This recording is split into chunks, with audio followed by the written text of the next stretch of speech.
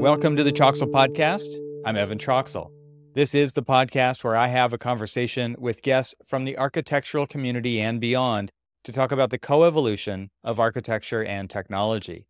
Today, I welcome the co-founders of ArcIT, Boris Rapoport and Alex Osenenko. Boris is the CEO and Alex is head of growth. ArcIT is dedicated to supporting the unique IT needs of architecture, design, and engineering businesses. In this special partner episode, we build upon the business of architecture thread here on the podcast. The topic today is mergers and acquisitions, also known as M&A. Boris, Alex, and I discuss the importance of planning and communication in the process of acquiring or being acquired by another company, the need for continuity and quality in service delivery, the importance of involving people from various internal teams in the transition, their three-step process for transitioning the acquired company's brand, and more. Please visit getarchit.com to learn more about their services. That's getarchit.com.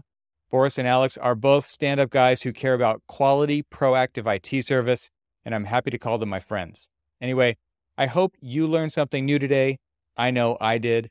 And now, without further ado, I bring you Boris Rapoport and Alex Osenenko.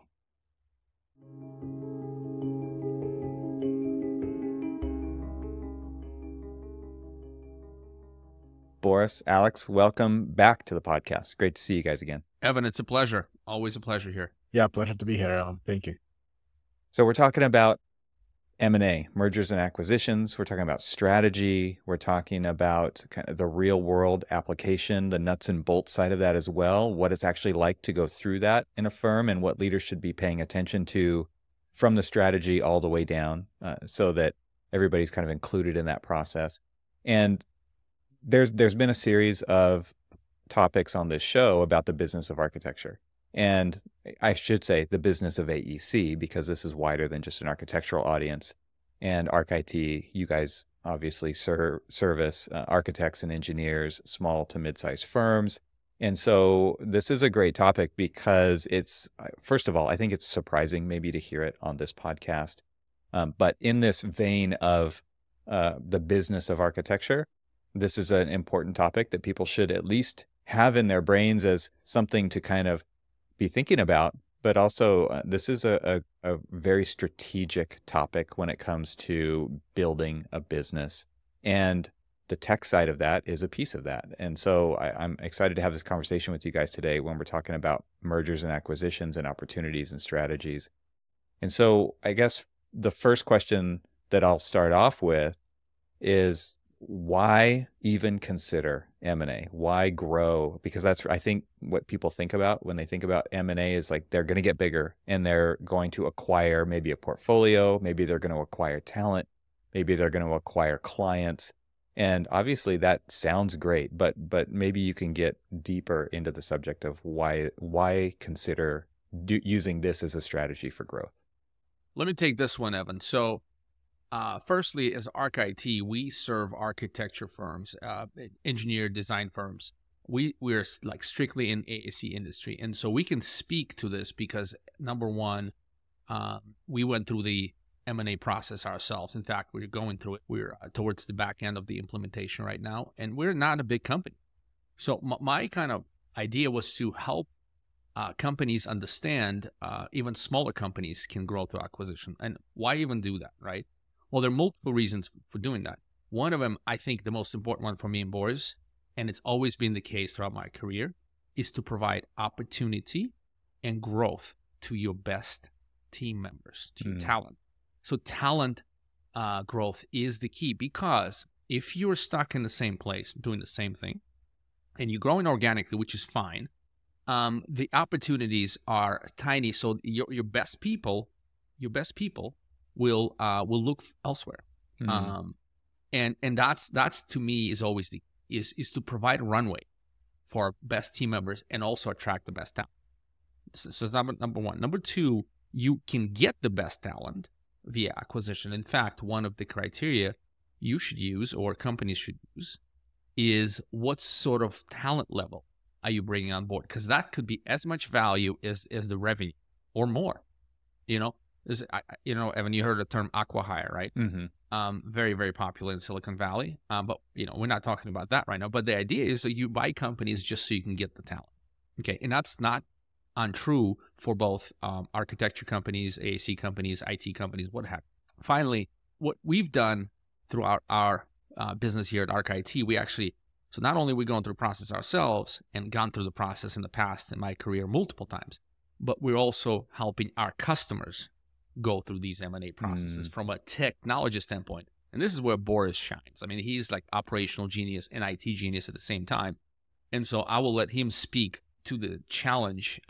And as I called the pre-show, how do you make implementation? How do you go from a dumpster fire into a controlled burn? It's not going to be pleasant, but it can be absolutely a controlled process where everyone wins. Well, most of us who want to win.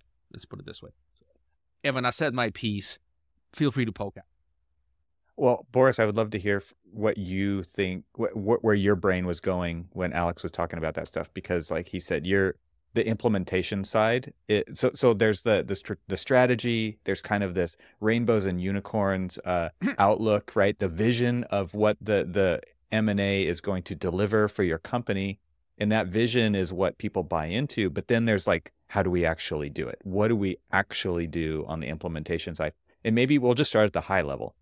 You've probably seen lots of scenarios, like really great implementation versus like just the Wild West, like Alex said, the dumpster fire version, right? So what have you seen in the gradient of different types of implementation or lack of implementation strategy over the years? Well, I think in order to make it a more of a controlled burn, like the leadership really needs to be intimately involved to provide direction and planning or help with planning and understanding of what kind of the end game is, and also making sure that the talent that is coming on board from another company and also your own employees feel like this is a win-win for everybody, right? Because look, it's a major change. Even, for our small company, it was a major change. It still is a major change. And people always get, scared when change is coming. So I think initially the message from the leadership needs to be,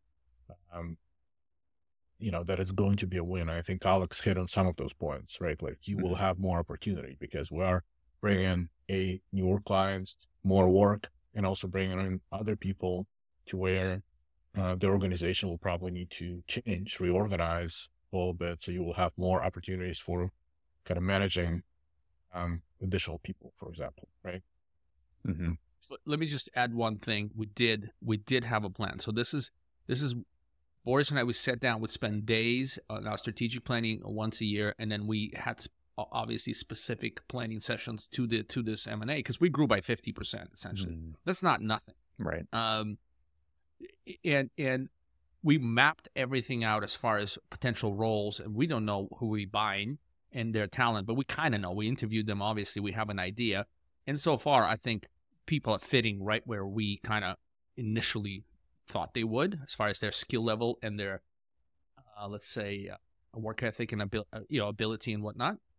But to Boris's point, the plan is the key, and then share that plan. I think transparency, and I'm going to talk about transparency all throughout this conversation, but transparency with your team members and transparency with team members on the M&A side, because I've seen some real bad situations where the owners of a company that's being acquired hold and make it a secret for way too long. I mean, there's sense of, and we can talk about a lot about communication there, because communication is really key. But transparency, you have to bite the bullet and be able to explain to your team, and then that usually where things start falling apart. Yeah, people just afraid to admit that there's a M&A process happening. They don't have a real good plan. The company that's acquiring is not communicating what the vision is to both their employees and the company that's being acquired employees. All those pieces just instantly start falling apart. So Boris's point on leadership needs to have a plan and very clear plan and share it with the team is I think the first step and a key step. That doesn't happen. Everything else we're going to talk about is sort of almost irrelevant. Hmm. Well, Boris, you mentioned leadership being a key component here, and surprising people at the last minute is not a great way to communicate transparently about what's going on, and that leads to fear. Obviously, if it could be seen by the workforce as a weakness, we're being acquired. If they're the acquirees versus the acquirers, they could be seen as, oh, we must be in trouble. And so this firm is coming to save us, or maybe they're going to take over our company and get rid of us. And so there's a lot of different scenarios that people's minds automatically race to. And so early, clear communication with a solid strategy behind it is a huge part of this going smoothly. And strong leadership and having thought through all of these different puzzle pieces before that communication, that early communication even begins is super important, right? Yeah. And I mean, timeline of this is also important because, for example, our process, and we're still on the tail end of it. I mean, it's been going on for about a year now, right? So initially when we just started having the talk, even when it was just, negotiating with the other side, we already communicated to our internal team that, we're looking at this company. This is what we know. This is what we think is going to happen. Here's our plan. Everything is successfully going to happen. So my guys were asking me like every couple of months, it's like, when is this new company coming? Like they were excited about that. Yeah. And so, right. And that's what Alex is talking about in terms of transparency and kind of planning for it is you want to make sure that as soon as the leadership has that idea, and, I run my business more as not necessarily as a democracy, but I like to listen to what, our team is saying and take their input on a lot of things and hopefully implement everything that they want. Not always, right? Because sometimes, there's conflicts, things, but yeah. So basically bring that message out and hearing what people have to say and listening to their, fears and their thoughts about it. I think that was a very, very big win for us in terms of then closing the merger and making sure everybody's on board. Alex, what are some other motivators for considering doing M&A? Because you talked about growing the talent or the opportunities for the talent in the company, but there's obviously a lot of other reasons why M&A would be thought about. Yeah. Growing the talent, I think that's like, you got to anchor that as number one, because your product delivery, your service quality, your output, that's how your company is judged, is by what you produce, not how good of a culture you have. That's all internal. That's great. But at the end of the day, your customer will make the ultimate vote with their checkbook. And if you're able to deliver and deliver better, and part of this, when people focus, the other one is the strategy focus. Let's say you're an architecture company that does just strictly residential. Maybe you do, I don't know, high-end residential, but you're thinking to go into a different vertical, a slightly different vertical.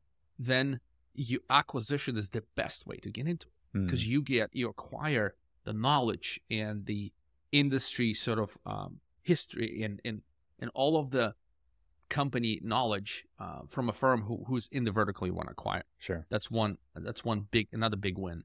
But maybe you don't want to. So you have to be really, really choosy. Now, if you want to buy a company that's the same as high-end residential, that's fine. That will just grow your portfolio more horizontally rather than, more vertically, horizontally. You don't want to go to different things. So this is the strategy. The company strategy is key here. Of course, the other thing is, I'm going to talk to like founders and partners.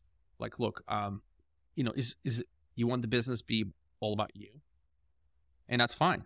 That can be. And I hear a lot of other business owners looking to build something beyond themselves, right? Looking to build maybe potentially a business that the next generation wants to take over, and it's not something usually you can't really attract your son, daughter, or whoever.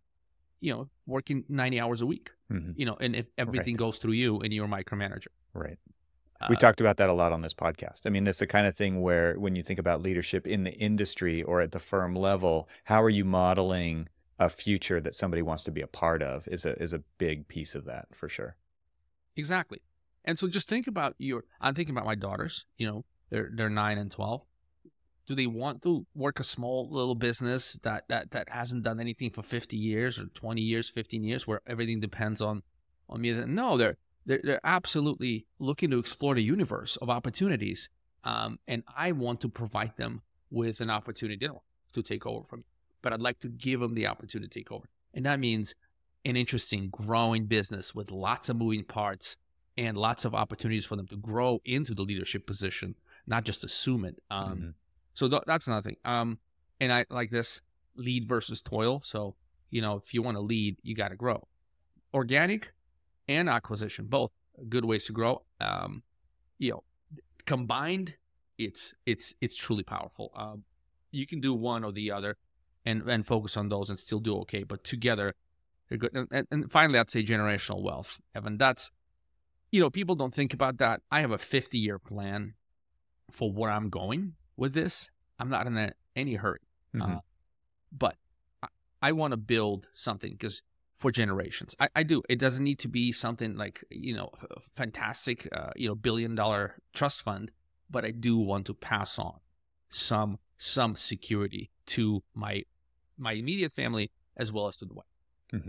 So those are the motivations that typically will go after. So people, opportunity, strategic opportunity, and then obviously building a business that can survive you, goes beyond you, and that's building generational wealth and opportunity for the next gen. Boris, do you have anything to add to that as the founder of ArcIT and just thinking about like the vision that you present to your employees, or maybe even how that's potentially changed over the years that led up to this M&A that you guys did? The ideas, I'm sure, have shifted over time, and the things that Alex was just speaking about regarding kind of setting a bigger vision. I mean, one thing about business is it's always changing. And I think that the fear that we were talking about earlier comes in because people get comfortable with the way things are. And we like to do things the way that we've done them because we know how to do it. We know how to deliver it. We know what the timelines are like. And then there's this new injection, this new opportunity coming, and that leads to some fear because things are changing. But I think at the strategic level, at the leadership level, you also recognize that business is always changing. And it's your job to guide that process and to bring people along and to build consensus on the team. How has that changed over the years as the founder of ArcIT for you? So this is our first acquisition, and I don't know if I would have thought about the idea if, Alex wasn't that instrumental in kind of ingraining the idea in me. So props to him for that. But I can definitely see that from a standpoint of where we want to go with the company, and the 10-year vision that I had initially, and then Alex kind of joined in on. It would be much more difficult to grow organically to that, and probably even impossible. So other avenues has to be explored, and growing through acquisition is one of those. And I think it's a very successful avenue, going through one ourselves right now. I definitely can see where you take you can kind of shortcut some of the things that may take longer when you're just trying to grow organic. With that comes its own challenges, right? Like you take the shortcut, but then you bring on more people, processes break. So there's a lot of all of those other things that have to be planned out and considered. And kind of everybody has to adjust at that point, right? It's like squeezing more pegs into the bucket. It's just like everybody has to adjust. Everybody has to get used to the new adjacent pieces. And so there's a lot of, there is an adjustment period, but it's also, one way that I've thought about this is just getting comfortable being uncomfortable and taking on the challenges of growth or new things that are happening is a constant. And so I think that to me is a constant message from leadership that should be going out is that it's important to be nimble. It's important to be adaptable. And that by putting those opportunities in play in your business kind of helps people do that, even if they're not necessarily open to doing that just on their own all the time. I have a question, Evan. Do you work out? Yeah, I do. I rock climb and I mountain bike. That's my fitness. That's great. I do martial arts and all kinds of other things. Boris, I know, does a lot of walking. So we work out to keep our bodies healthy, right? Mobile. Mobile, yeah. To keep our mental, right? Hopefully mental energy, recharged, all that good stuff. Organizational fitness. It's the same thing. If your company does not work out, if you don't put it through, I mean, yes, there are challenges. You may get IRS audit. That's not a workout. That's a colonoscopy, gentlemen. This is workout is growth. This is where you exercise opportunities, you exercise your team, your resiliency, you build your policies and processes, you break them, you rebuild them, because as an organization moves, it's not like you have 10 people, then you have 30. It's a different organization. So processes need to be adopted. But hopefully you have that fitness where this is interesting, exciting, and the right people typically join the organization that works out. And so I just wanted to insert that piece. And this is the ultimate. So an M&A is the result of your organization's fitness, right? Are you able to run that marathon? Like, have you trained enough, or are you just bit something that you're going to choke on? And that's the piece that I think is important. And I think we all need to look at the health of our organizations and the fitness before we go buying other companies. But it's a terrific opportunity on so many levels. Yeah. And even, I wanted to emphasize this, Evan, even smaller companies can do it. We're not a huge company. We are 15-person, 12-person company that made this acquisition. So it's not, I want to stress this, it's not just for large giant companies out there. Because we can talk about this later. There's a way to finance this through the revenue of the company you're acquiring. And that's magic. Well, that's a perfect segue. I think we should start to talk about how and kind of the different things like you just mentioned about financing. And because I think it's one thing to just talk about the idea of mergers and acquisitions and what that may do for a business, how it may be able to be used as leverage for clients or portfolios or talent or all of those things. So I think one thing that we're definitely seeing in AEC is that big companies are getting bigger and small companies are staying small, and the middle is kind of going away. And so this gives an opportunity for strategic growth for important reasons, right? If you decide to go down this path, it's going to be an investment for sure, but it also has really great potential outcomes if you have a good strategy and you've got the right leadership in place and you're transparent and communicative. But let's talk about what actually is needed to go down these paths, or maybe what some different options are to go down the path of M&A. I'd like to start with the financing, with the money piece. I think we can talk about how to find acquisition afterwards. I think I need to put people's minds at ease here, because I originally, back when I was just starting, getting into this from my other businesses, I my idea was I have to save up, $600,000 to even, be in the play. Right. But the reality is, there are wonderful organizations that support business growth, and one of them is Small Business Administration, SBA.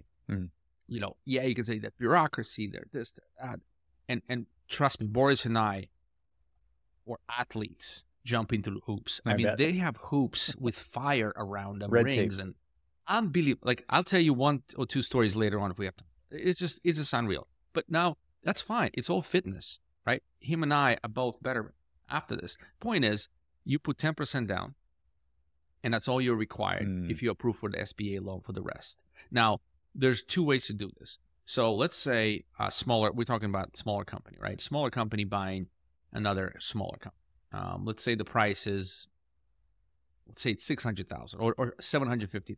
So all you have to come up with is $75,000, which is 10% from your own cash, and then the rest can be financed in two ways. Evan, first way is getting the SBA loan, which a lot of times is good because it's a 10-year loan. So they have a very specific loan product just for the specific for the M&A, Okay. and it's a 10-year loan product, and the interest rate is pegged against the LIBOR.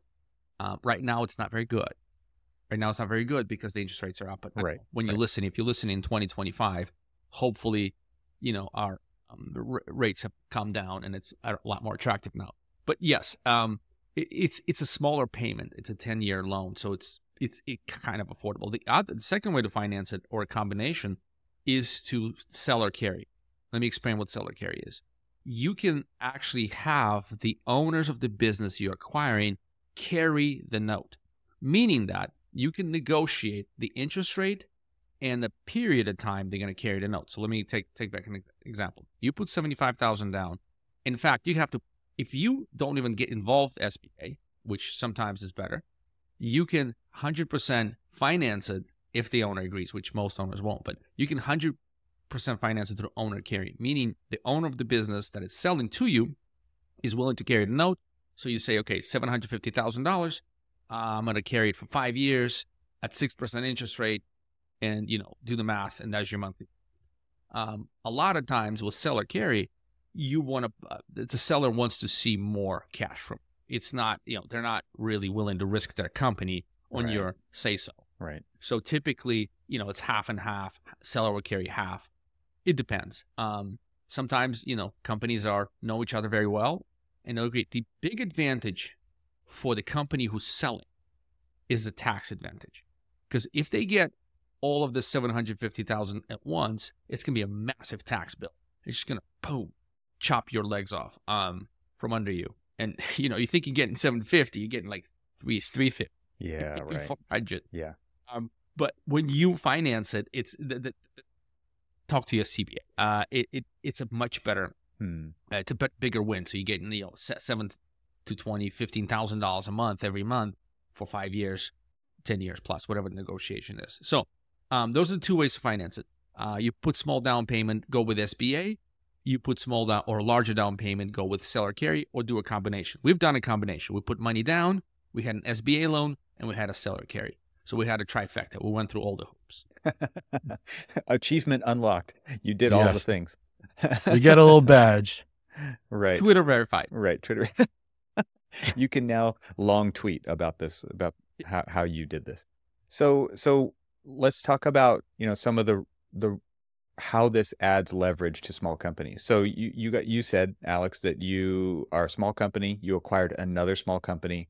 It could have probably gone the other way too, but you're the ones with the vision. So you're leading this. You're then finding some businesses that potentially you could acquire. You hone in on one and you start this negotiation. But before, because I do want to talk about how you actually do that, how you find companies to buy who are open to this. Maybe all companies are for sale. I don't know.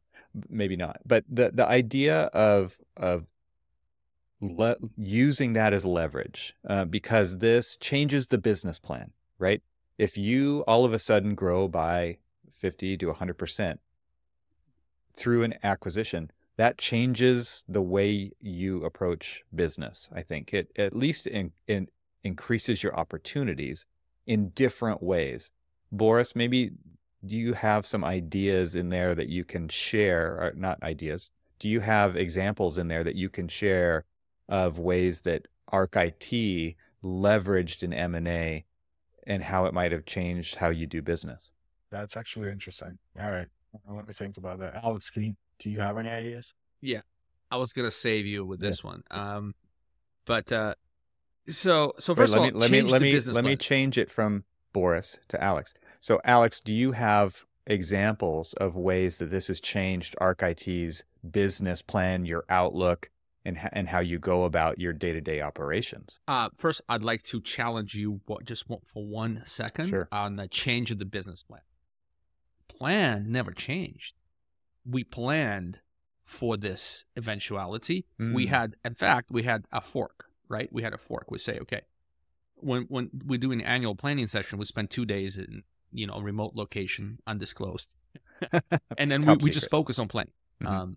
And then there's a fork, right? Here's what happens if we do this, and here's what happens if we don't. Right. So I wouldn't say the business plan has shifted. Absolutely, the business has shifted. Right. But to give you specific examples, first of all, we are bringing in like engineering talent that we didn't have before. Someone who can step in, and this was a big goal for us, a big opportunity. Someone who can step in and do what Boris does, strategic consulting, doing CIO services. We do, virtual CIO. We can do quarterly meetings with all our clients. So we're not just, changing computers and rebooting their servers. Mm-hmm. It It's actually a strategic changes guidance. what you offer out there. I mean, it actually increases your value to your clients. Right. Well, so this is the thing. The value stays the value stays the same because that's how we approach every single client is with Right. tender love and care. Right.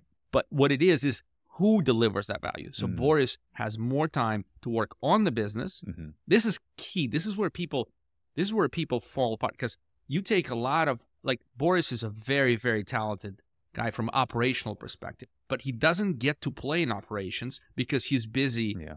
delivering those CIO meetings with strategy meetings with Right. clients because he's the only one in the work that can do Yeah, it. I frame this as going from working in the business to working on the business, right? And that is a big shift. And there are a lot of people who don't want to let go of the driving wheel. They don't want to stop doing the thing that they're so good at that they built their career on. There's those types. And then there's the ones who can and want to do those bigger strategic moves and affect more of the industry. And it's a different role. Right. And there are people who are built for that and there are others who aren't. But it does allow you, by taking on this talent, what you're saying, Alex, is that by taking on these people who can then fulfill the working in the business part so that you can let go of the driver's wheel and work on the business is an important kind of strategy to actualize in your business to take it further. For us, this was one of the most important things. Okay. So we got a top level engineer that we thought, and I think it's coming out as the case, he can replace and deliver quality, again, high-level service to our clients, to be the escalation point so Boris can work on the business. Yes, Mm-hmm. that was a big piece for us. But also, we got a portfolio of architecture clients. Like, we didn't buy a company that served plumbers and, Mm-hmm. and grocery stores and car dealerships. Mm-hmm. And this is why, so we're going to talk about how to find those acquisitions. Our field was so narrow. Like, we only would want to buy another IT company who served architects. Mm-hmm. Like, that doesn't, first of all, there hardly any exist. Second of all, how do you know they're for sale? And then, anyway, so, but for us, it was strictly strategic from that perspective, because now we have more architecture and we like, let's be honest, other clients we acquired knew about us. Some of them Mm-hmm. knew about us. Mm-hmm. We had good relationships with them, but they were happy with their IT service. Mm-hmm. They weren't going to switch. Mm-hmm. So for us, and for us, it was a lot more difficult. It's a lot more difficult to get clients because even if you're unhappy with your IT you're just gonna suffer. Mm. Because Right? you You have think it's kind of that, fitness? you have debt there, and it's like harder to take on something completely new than to just continue to suffer with the existing. Or you Oh, think yeah. everybody is It- that way, right? Like the other common misconception is like, well, this is just the way it is. I'm just, it's IT guys. Right. It's IT guys. Suffering is part of the program. It's not. I just want to throw it out there. But let's get back to the conversation. So those two big advantages. The third, I'm going to round this out, Evan. The third one is however you can say, like, I'm a marketing guy. I've done marketing, digital marketing. I had a digital marketing company. I just want to preface this to the people. Like, I have depth. But to be honest with you, most of our growth is what? Referrals. Mm-hmm. We're building an ecosystem of awareness in our chosen industry, which is architects, that we're out there, ladies and gentlemen, who help you out. Here's all the help we do. We do podcasts, we do AIA sponsorships, blah, blah, blah. We do all that. Mm-hmm. But at the end of the day, most of our business, and Boris, maybe just say yay and nay, came from referrals, and we just doubled our referral network. No, But I made a I point. know you made a point. I didn't know if I should continue, but no, Alex got is more than absolutely me. right. Yeah. Basically, an acquisition and more clients expanded the network of You have more clients, you deliver the services to them, you'll have more referrals, right? So you basically exponentially just grew your referral net. Yeah. So Alex, let's get into how you find companies to buy. You said you're in a niche. There aren't that many companies operating in this realm, and so maybe easier for you, maybe not. I would love for you to kind of tell the story about how you can find companies to buy who are, aligned at some level with what your goals are. Well, I think you as a business leader or owner or whatever, partner, need to have an idea of what is it that you're looking for. In other words, like a perfect client profile is something that's needed for marketing. A perfect, M&A profile is something that's needed for this. Like, if you don't think about this and don't write about this and don't talk about this, it's not going to happen to you. Mm-hmm. It's very simple. Yeah, I mean, it goes back to having a plan, right? Like, we had written this down probably 3 years ago initially on our business plan that we're going to pursue growth through acquisition.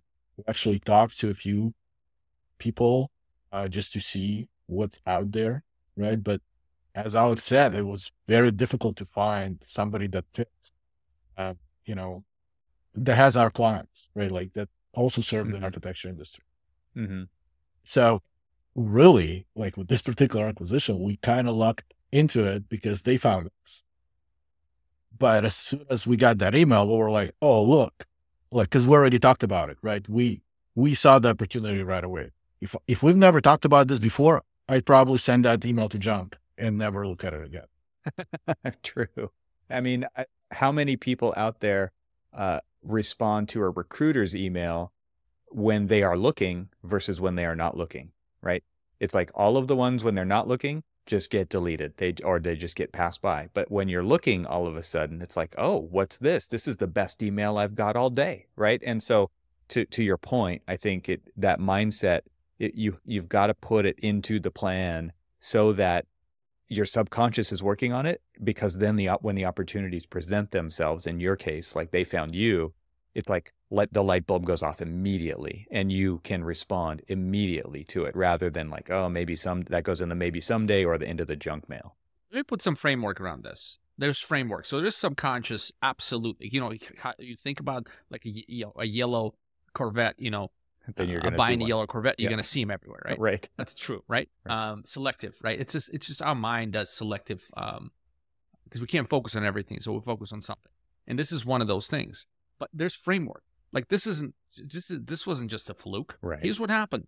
We blog about architecture. We have a podcast about architecture. IT support for architecture. Mm-hmm. And we go to conferences. We speak at webinars. We everywhere. So when you type in architecture, IT architecture in Google, ArchIT is there. Well, so what happened? Well, what happened was the company, the two founders were retiring, or they're looking to do something else or retire. One was going to stay, one was going to retire, whatever the case is. But they really cared about their clients. Like, to them, and this was one of the cases, like, where my clients go is more important to me than potentially more favorable terms. I'm not kidding. The owners had really, really deep relationships with their clients. Mm-hmm. And we were one of the 3 firms they reached out, and none of the other 2 focused on architects. And so for us, as soon as we picked up the conversation, the fit was established, because they realized that we are so deep in this industry. We are committed. We're not really serving anybody else, nor we have any interest to acquire them. Yeah, it happens. We have other businesses in our portfolio because of friendships and relationships and other things. We can serve other companies, but we don't actively pursue that, and we prefer to stick. In fact, we focus to stick with architecture firm. Mm-hmm. And so they knew that, and this is what got a foot in the door, and this is where conversation started. And they instantly saw that we were super receptive, and then we actually disclosed them that, hey, this is part of our plan. You guys come in at a great time. We are capable and interested of doing this, and now let's talk. Had you guys done other work to prepare for this opportunity? In other words, did you look into all of the different, and Alex, you have some experience with this, so maybe by default the answer is yes here, but in terms of the SBA loans and the understanding the different ways in which you could finance these kinds of opportunities should they come up, or if you had found them yourself. It seems like you kind of have to have your ducks in a row to then actually make it happen. And so you're right, it's not just like throwing it out there on a whiteboard somewhere and just saying, yeah, we're interested in doing this, but it's actually, once you say that, you can then reverse engineer that back and come up with the various steps that you need to have in place to be prepared for that thing to happen. Otherwise, they're not going to take you seriously if that were the case. The information is out there. I belong to the group, and I'll pull the book. We'll get Boris on the next answer. I'll pull the book from my shelf and show it to everybody. But you read a book, you follow the author, you know the subject. Mm. So, Boris, let's talk about the negotiation process. So once you find a fit, where do you go from there? As Alex can go find that book. But the idea of negotiation is, it's not an idea. Like, this is a process. This is something you have to be ready for, right? It's not going to be just, what do you want? Perfect. It's not going to fit like that, right? So tell me what it's like or what you look at when you're looking at the negotiation process of an M&A project. Well, our negotiation process, I'll preface it by saying it was a little longer than what I would have expected initially. Because it was a smaller acquisition. So, but there were, we wanted to make sure, I guess, when you're negotiating, and just like also like leading a team of people, I think it's very important to make sure that you are providing win-win scenarios for both parties. Right? So, just like I would with my team, if they approach me and ask for some different job duties or something else, I would try to make sure that it's both a win-win for the business, a win for the business and a win for them. So similarly, in this negotiation, I always look at the other side and try to understand what would constitute a win for them and see how we can make it work. To also have our business be successful as well. Yeah. You find your book, Alex? No, I'm working on it. Okay. So the thing is, I've spent, so when I'm in the mindset of training or preparing for something, this could be a health related kick or fitness related kick, or I'm preparing for like a belt exam, martial arts, whatever the case is. I get deep into a particular subject and I do my research and I go like deep. And then what I do is I purge. Once I accomplish the goal, and that just happens to me, I don't really I retain the concepts, and right. I'm terrible at retaining the actual, I'm no longer part of those groups. Like I migrate over to my next venture interest kick. Well, so to speak. Like you said earlier, there's only so much room in the brain for the things that there's room for, and there's not room for everything, right? So that totally speaks to that. Yeah, we can continue the conversation. We'll link the book in the show notes, and there's a wonderful Facebook group that's a private group. People can join, and this one resource, and then everything, the outcome from that resource, because the book cites a lot of different things, white papers people can read. Mm-hmm. But at the end of the day, it just does a justice to specifically smaller to mid-sized companies acquiring other companies. Large giant M&A deals, BlackRock, whatever, family offices, all those things are they have lawyers, they have their own M&A people, they have analysts and all that stuff. We don't have any in a smaller company. So you need to arm yourself with knowledge, but it's not complicated. It's a lot of fun, actually. The other thing I do is I spend time. I have an email from multiple companies that offer businesses for sale. This is advice, actually. Like biz, buy, sell. You can go in. It's possible that you'll find your next potential acquisition there, but not necessary. Best companies are not listed. Best companies come to an understanding that they need to sell for whatever reason, and a lot of times they will reach out to you. Now we go back to conversation how to find. They will reach out to other companies who are potentially acquirers who are talking about it. And I'll talk more about how to be that potential company. But at the end of the day, if you're looking, you put yourself in a position to get that phone call, get that notification, get that email, and then go from like we did. But you have to talk about it. And another thing I just want to mention is you have to flex your memberships in organizations you're in. And maybe we can talk about more about this later. But if you're in AAA, you have to talk about this to your friends and peers. Like, hey, we're looking to acquire. This is who we're looking to acquire. We're potentially, we're not looking hard, but we're open. Do you know it? I think that's hard for a lot of architects these business things, they like to keep it in behind closed doors. They don't want to let everybody know what their strategies are because competition is so fierce. Like it is ingrained into every architecture student who's competing against their entire class from their very first design studio. And that doesn't change once they get into the professional practice, delivering projects, going after work. It's a fierce competition. And so a lot of those concepts are held close to their vest. And so I think what you're presenting right now goes contrary to how architects have been trained to think, which is like, we need to keep this to ourselves. We can't tell people. The word's going to get out. Our clients are going to get worried about what we might be going through. Our staff is definitely going to be worried about it, the fear that we talked about early. So, I mean, do you have any practical kind of comebacks or pushback on that kind of thinking that is pervasive in our industry? Has anything extraordinary, does extraordinary things, which is M&A is extraordinary, does it happen to ordinary companies or people who stay strictly within the guidelines? So let me just remind people, first of all, you're not breaking any rules. I'm not saying, break an NDA, non-disclosure agreement, and yammer about this potential acquisition to the market and then lose the deal and get sued. Don't do that. Shaking your finger. No. Finger wagging for those who are listening. Right. Do not do that. But I think it's like, why is it taboo? I don't understand this. And you can be still respectful of the competition and all those things, and still talk about it, and still have conversations privately or at the round table at dinners.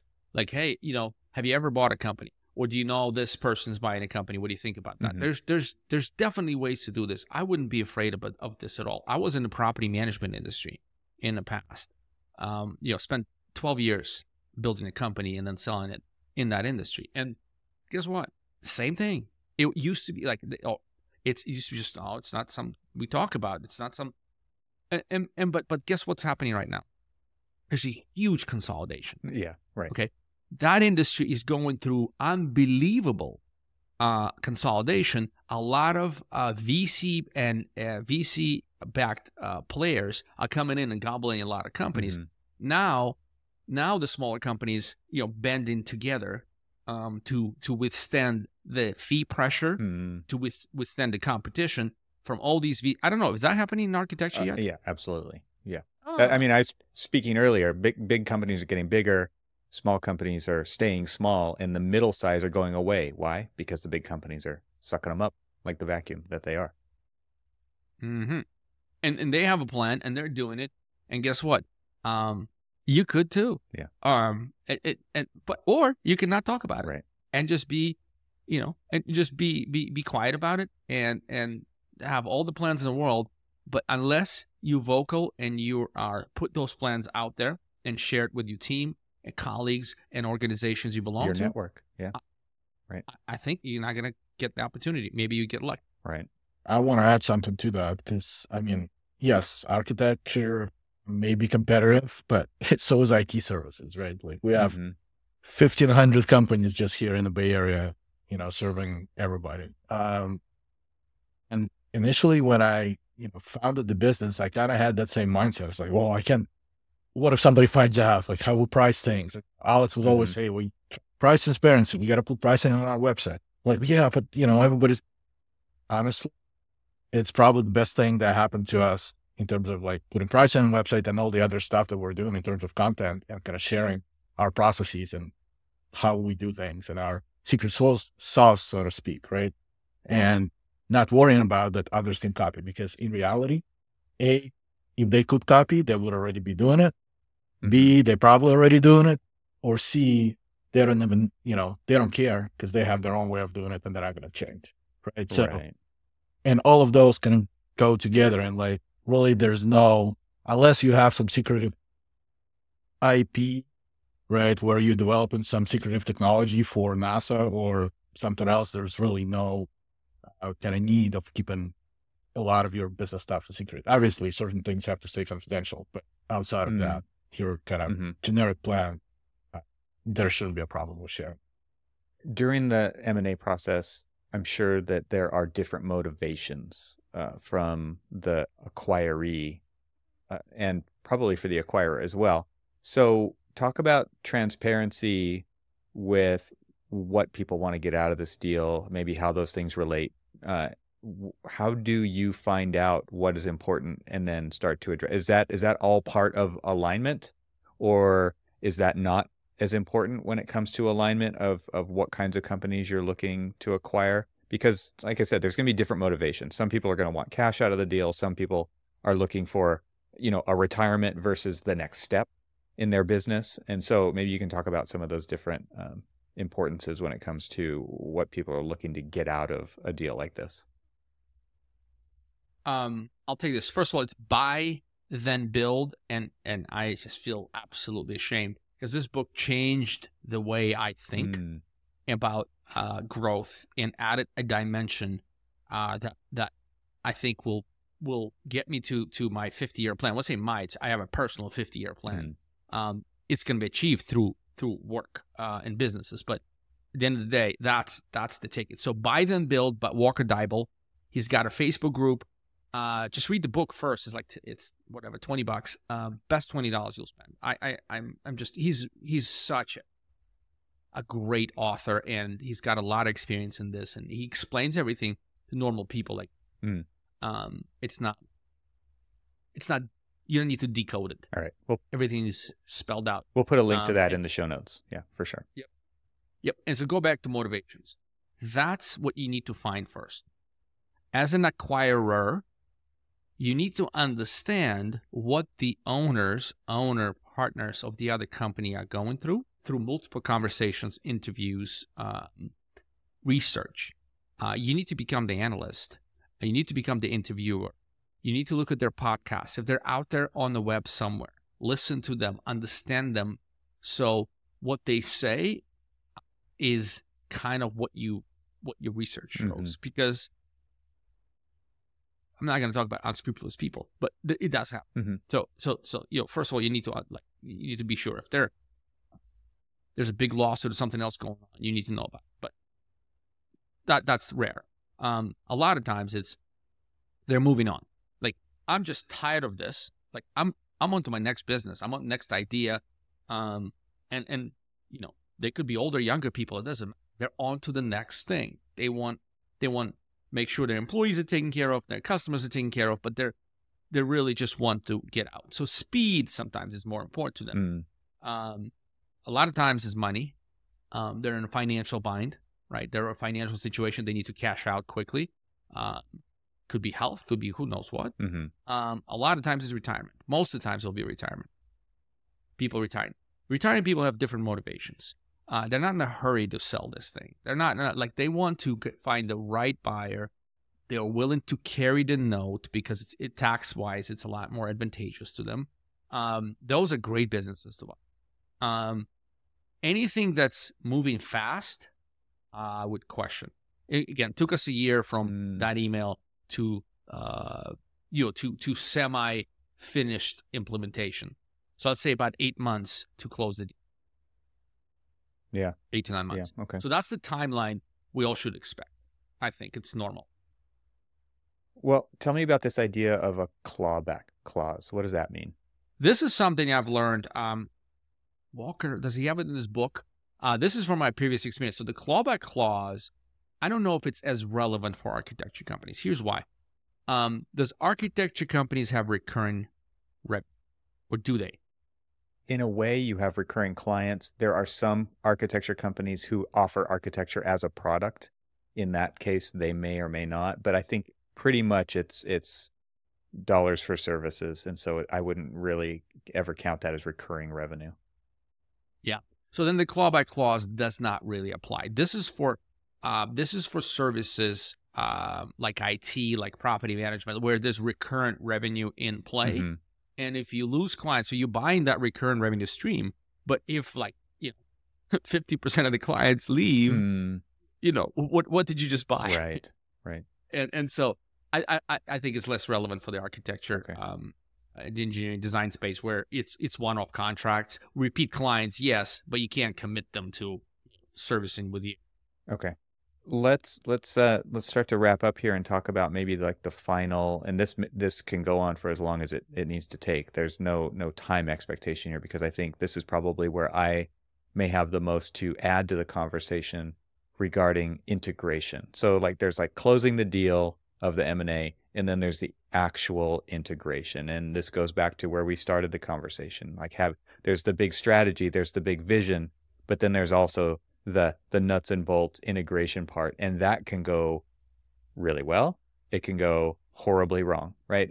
When it comes to, because if you're especially in architecture, I think a lot of firms operate in a Wild West kind of, it's like you're always putting out fires, you're always working on deadline, and it's like just go constant. And so infusing new people, new processes and workflows into that, maybe even servicing new clients on an ongoing basis that aren't used to the way that you do things. If you're the acquirer, I could see how, there's a lot of integration challenges here. So there's a branding cohesiveness that needs to happen. There's messaging out to all of the clients about what's going on and how things will continue. And there's a lot of different kind of moving parts here. And really, people are going to see this as the beginning of the next steps rather than the end of the M&A process, right? It's kind of where it all begins for a lot of people.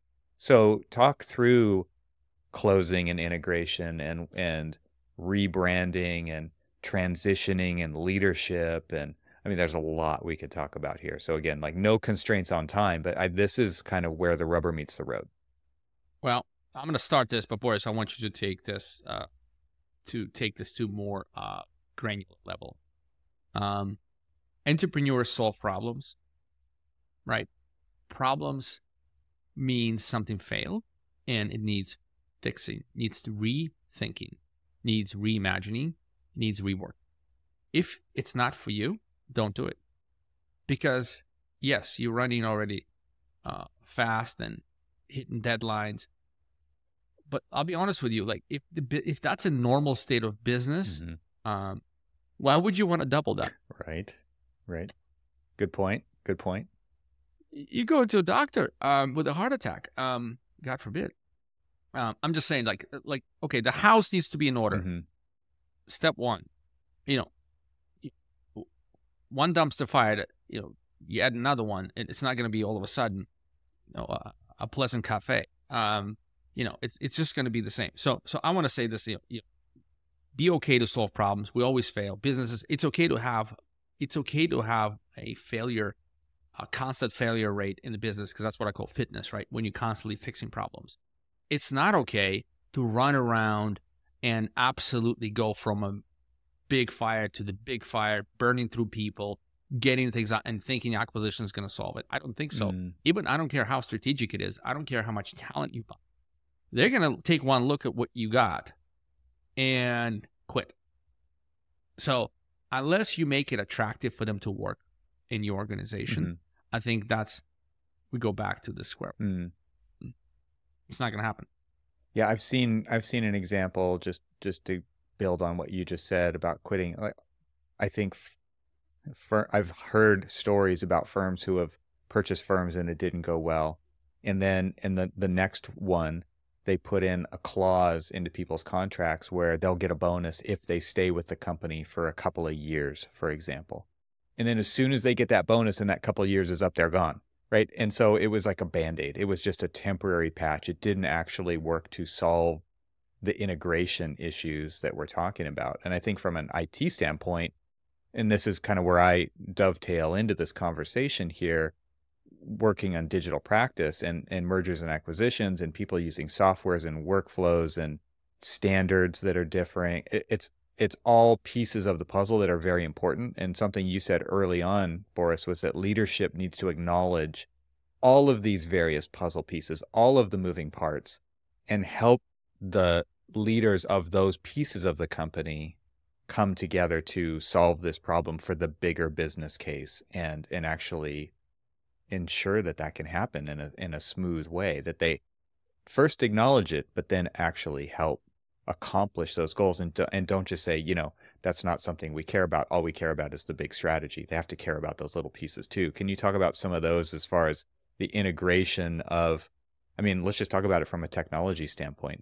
There's obvious differences in the way people use technology, their adoption of technology. Maybe they've got great habits. Maybe they've got bad habits. Maybe they've got standards. Maybe they don't, right? Maybe everybody has their own standards that's coming over. And so that becomes kind of a digital nightmare of sorts, trying to kind of figure all of that out. But I think a lot of people have lived through that as well. And so it's not as uncommon as we may hope, right? I think less common is actually a smooth transition process.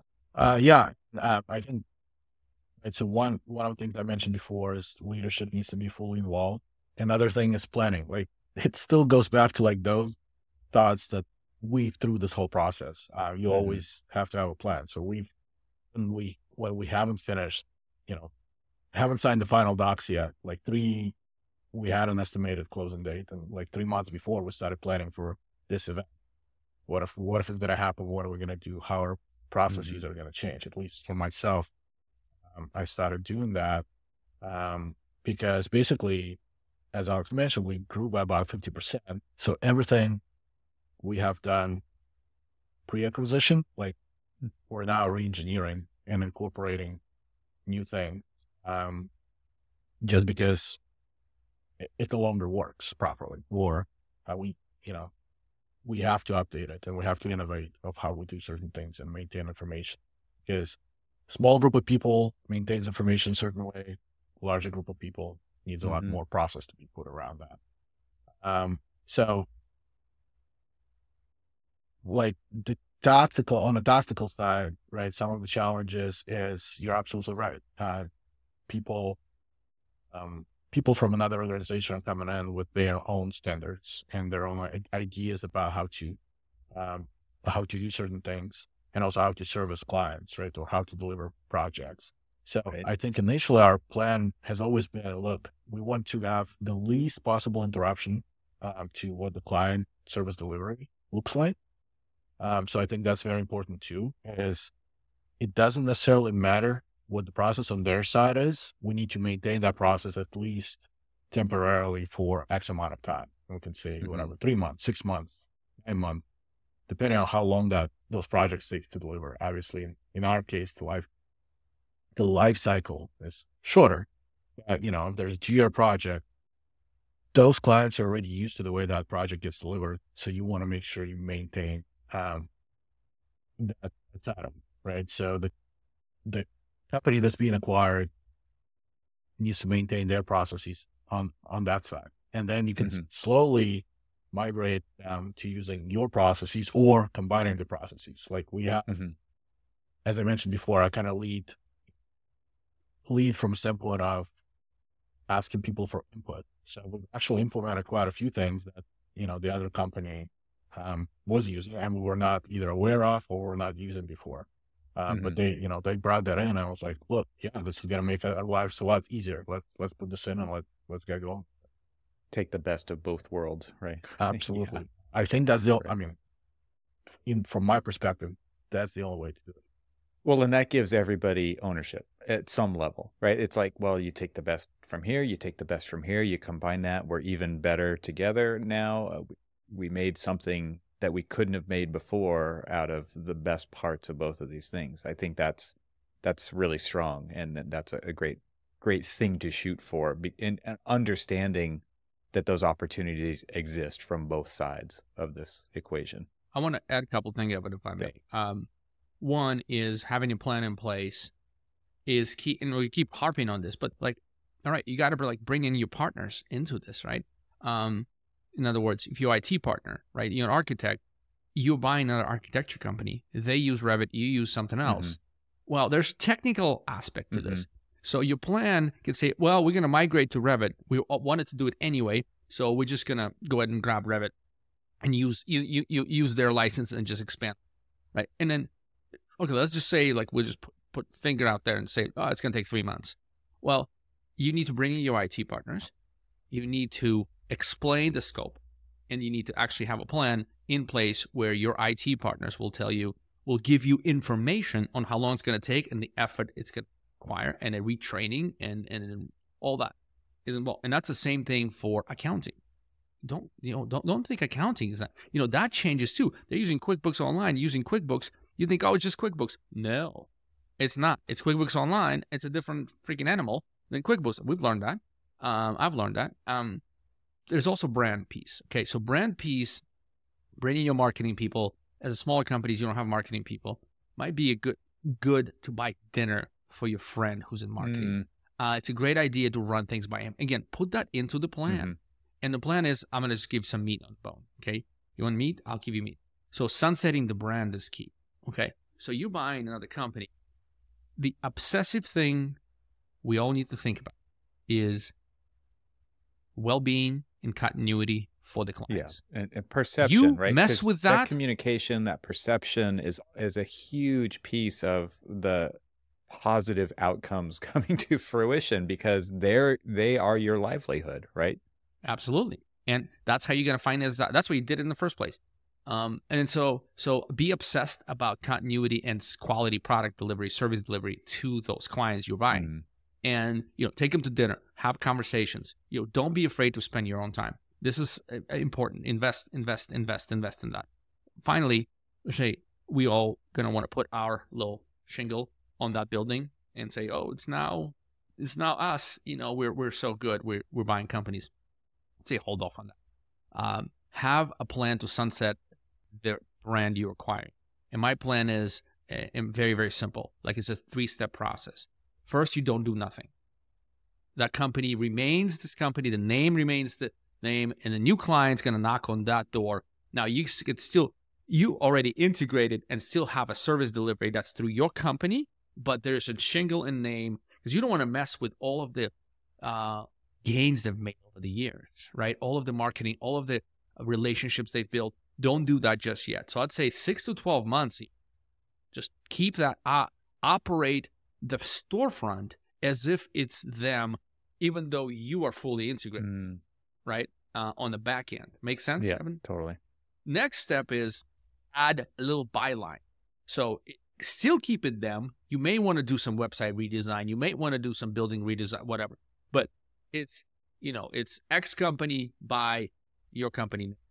So you start to introduce that you're part of this, or part of this group, or how companies say do this, right? So John's Architecture, a Rapoport company, right? Let's say you are the Rapoport company.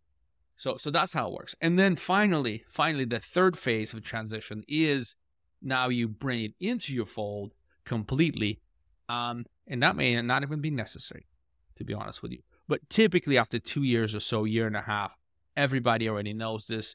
You got the momentum. You can there's a technical side of this, right? You can forward all the URL, like a website URL, to your website and just ingest it completely. At 2 years from now, it should be okay. But that's the brand transition. In sort of like highlight. I think what we're used to seeing, at least on the tech side of things, is these giant companies swallowing up smaller companies, and an email goes out and the website shuts down. Those people have been consumed into the mothership, and it's like, it just looks like it happened like that on the outside, right? And obviously that's not what's been going on the inside for a while, but the perception is this service that I relied on is gone. It's shut down. Or Google had this service that I've been using for 10 years and they just shut it down because it wasn't working for them anymore, because it wasn't providing the ad revenue that they needed to keep it going, right? And so I think what you're painting a very different picture there of a service industry that we operate within as architects and engineers and IT professionals. You're providing a service. The timelines should be longer. Don't look at what happens, at least our perception of what happens in tech as the model here. This is a different timeline to be looking at. I think it's great that you actually pointed that out, because this is based on relationships, right? The whole service industry that we're a part of is based on those relationships, and it does take hand holding, and it does take kind of crafting and doling out these bits of the breadcrumb trail over a period of time so that it's really digestible by everybody, doesn't take people by surprise, then it doesn't cause fear. And that's an important part of the strategy of the overall M&A process. For sure. It is for sure an important part, because if you jerk things around, you will end up with less than you originally wanted. Well, what are we missing here? What piece of the story, what piece of the puzzle have we not touched on? Is there anything that you want to throw in here as we wrap up this episode? It's incredibly amazing that you guys are sharing this information with everybody, because like Alex, you talked about that book being kind of a masterclass. I mean, this could be transformative for people's businesses. This could be the kind of information that you're sharing I love that you're doing it. It's a resource that people can use for a very long time. And so I really appreciate you both taking the time to put this together and tell this story to the audience. And obviously, my hope is this goes way beyond the audience, that this episode gets shared with firm leadership who don't listen to this podcast, and people who, because even if it's not something that they're considering, it's really educational, and it's the kind of thing that could be an option in the future if it's not right now. And so this is my goal with this whole show, is to put these conversations that people have, around a table in a room, out to everybody, and make it a resource for all. So I appreciate you doing that. And I just want to make sure that we didn't miss anything in our conversation that needs to get out there in this episode. I want to say two things. One is, if you are a future leader in the organization and you find out that your organization is buying another company, or your organization is being sold to a company, I'd say if you want to move your career forward, and if you like the company you're working with or for, I'd say volunteer to help. Volunteer to help. Stand up and raise your hand and say, hey, I know Revit. I know this. I know that. I know, most of our clients. I can help with X, Y, Z. And don't just ask once and expect your leadership to just embrace you and say yes constantly, because they have other things they worry about. Their plan maybe not calling for anybody internally to help you.